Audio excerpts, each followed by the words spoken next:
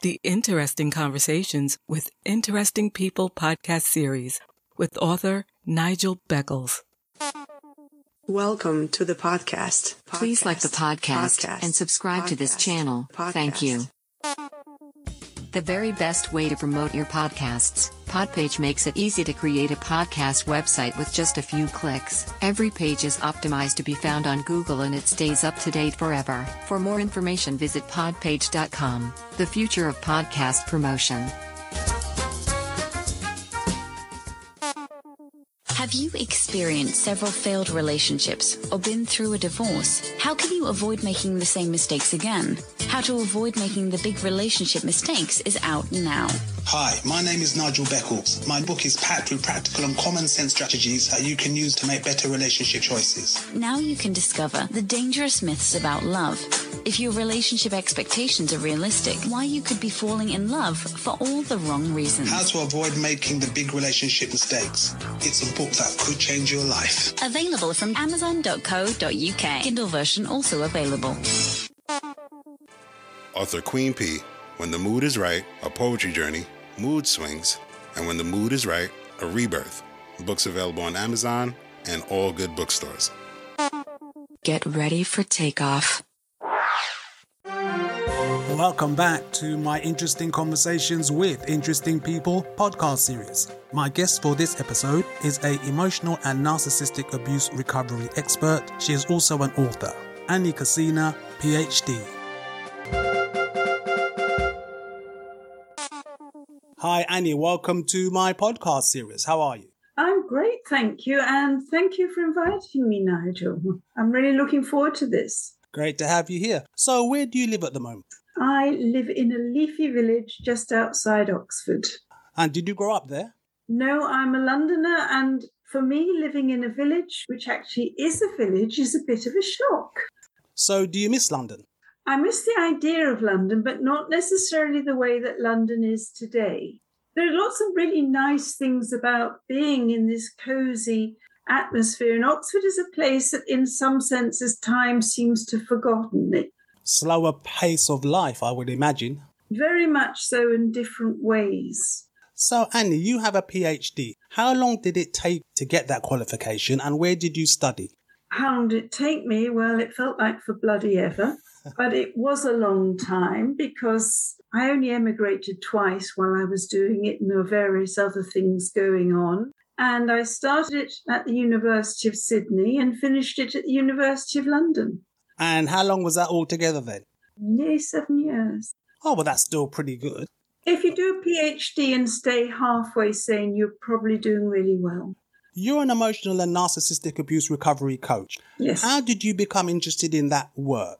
I became interested in that work when my marriage imploded, when I decided that my then husband had anger issues because the relationship hadn't been working and I couldn't work out what the issue was. And I heard this thing on the radio about anger issues and I thought, that's what he's got. So I found the name of the guy who was meant to specialize in anger issues and he saw my then husband and they got on like a house on fire. And this guy wanted to speak to me and he said to me that the relationship you're in is actually one of domestic violence, it's domestic abuse. And I thought, what? This doesn't happen to me. I'm too smart for this. That was when the relationship ended. And then I had to learn all about it. And over the years, I learned, I was married to a narcissist. I was brought up by a narcissist, because there's always one narcissist behind another narcissist in your life. And I thought, well, can't change it for me.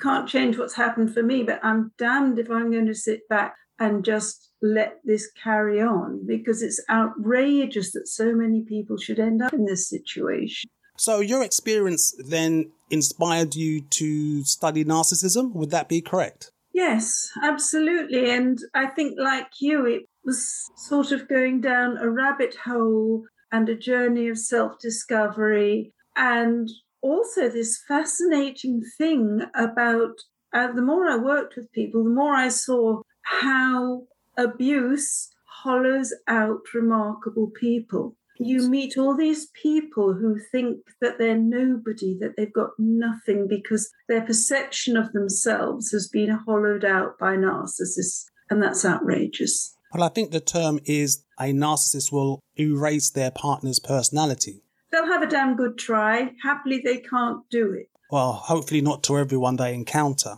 So, in your opinion, what motivates a person with toxic narcissism or narcissistic personality disorder to do the things that they do?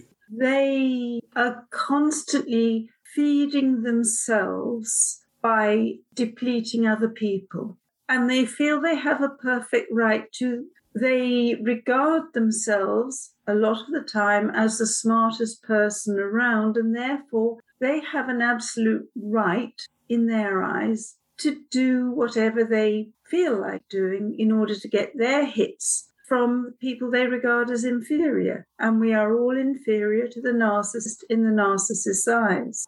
Well, that has certainly been my opinion. Unfortunately, I've been involved with more than one narcissist myself. And yes, I did find myself towards the end of the relationship feeling very drained. Because you've got narcissistic supply, which is where they draw energy. You're dealing with a energy vampire, as it were. Certainly. As we know, all relationships with narcissists will inevitably cause major problems. And I understand you support women with their emotional abuse recovery. Why did you choose women to support in particular? There were lots of reasons for that choice. One was that women are the majority of victims. And I was more comfortable working with women because I understand their perspective extremely well, I'd like to think. But also, there was this thing that if I was trying to use they or he, she indeterminately, then I was likely to be alienating a load of the people who'd been through that. In my experience, and the experience of so many women, we don't want to see he, she. We want to know, no, this was my life. This is my life that you're telling me about. In terms of your clients, what type of issues do you support them with? How do you guide them? Well, the issues that I support them with really do cover a huge range.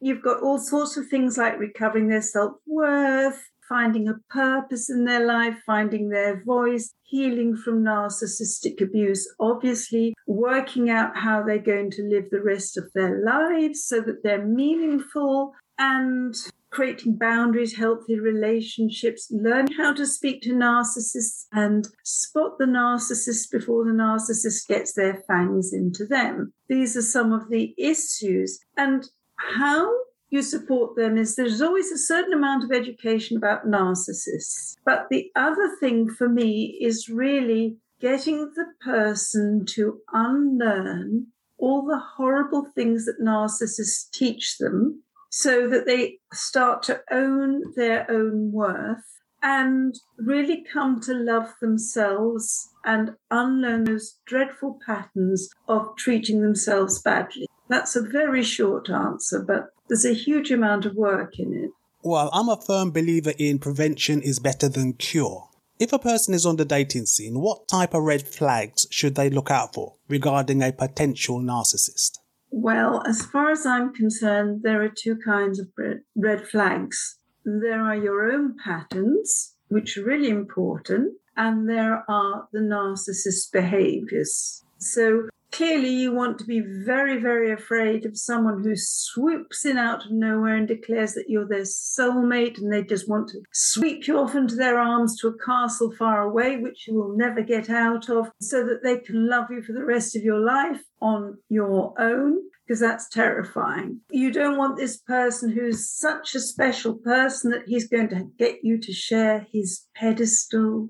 You don't want someone who shows signs of judgment of other people. You know, the kind of person who's dismissive of a waiter because that person is a waiter. So there are a lot of signs to watch out for, but then we come back to you. And you've got to be very well aware of your own red flags. Now, I had to face one of my own red flags, which was that I was quite capable of falling in love with a pebble. You know, if anybody showed me a little bit of kindness and interest, I could literally fall in love with them on a sixpence. That's really worrying.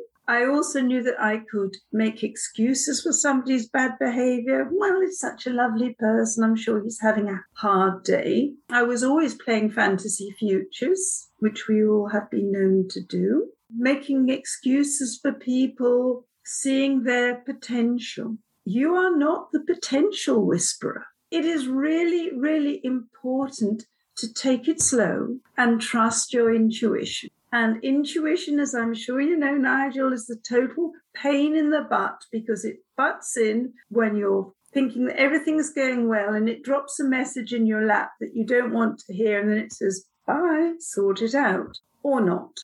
Well, Annie, you're also an author. So what are your books called and what are they about? They're all about relationships. The first one was The Woman You Want to Be and was my first foray into writing. And I hadn't intended to write it. I was kind of in the early stages of healing from narcissistic abuse. And one day I just got up and started writing this thing, or it started writing itself. And it became a book very quickly. And it was all about how you go about undoing the programming for yourself. But it wasn't about, this is what you do. It was just a series of very gentle things that you could take yourself through that would make a difference. The second one is Married to Mr. Nasty, dedicated, may I say, to my ex-husband. Can't think why. And that is this thing about really getting a vision of how the narcissist shows up in your life and how you interact with them. And the third one, Do You Choose Your Dog More Carefully Than Your Husband, grew out of a real-life incident when my then-husband was having another hissy fit because my puppy was trying to kill the belt of my dressing gown while he was watching television. Very small puppy, making very little noise. And he said to me, you've got to choose between me and the dog.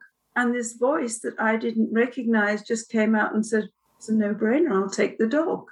And then I realized that I had chosen my puppy much, much more carefully than my husband. And I had a wonderful puppy who fitted with my lifestyle and was, really urbane and charming and sweet-natured.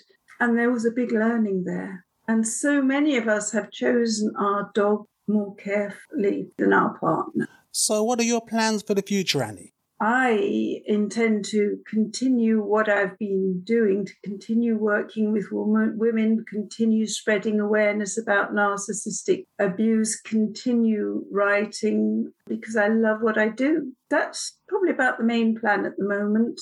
So how can people contact you? They can contact me via my website, recoverfromemotionalabuse.com, or they can find me on Instagram, mainly where I'm at Dr. Anna _Annie PhD, Facebook, obviously. Annie in Oxford, UK. Thank you very much for your time. Thank you for having me.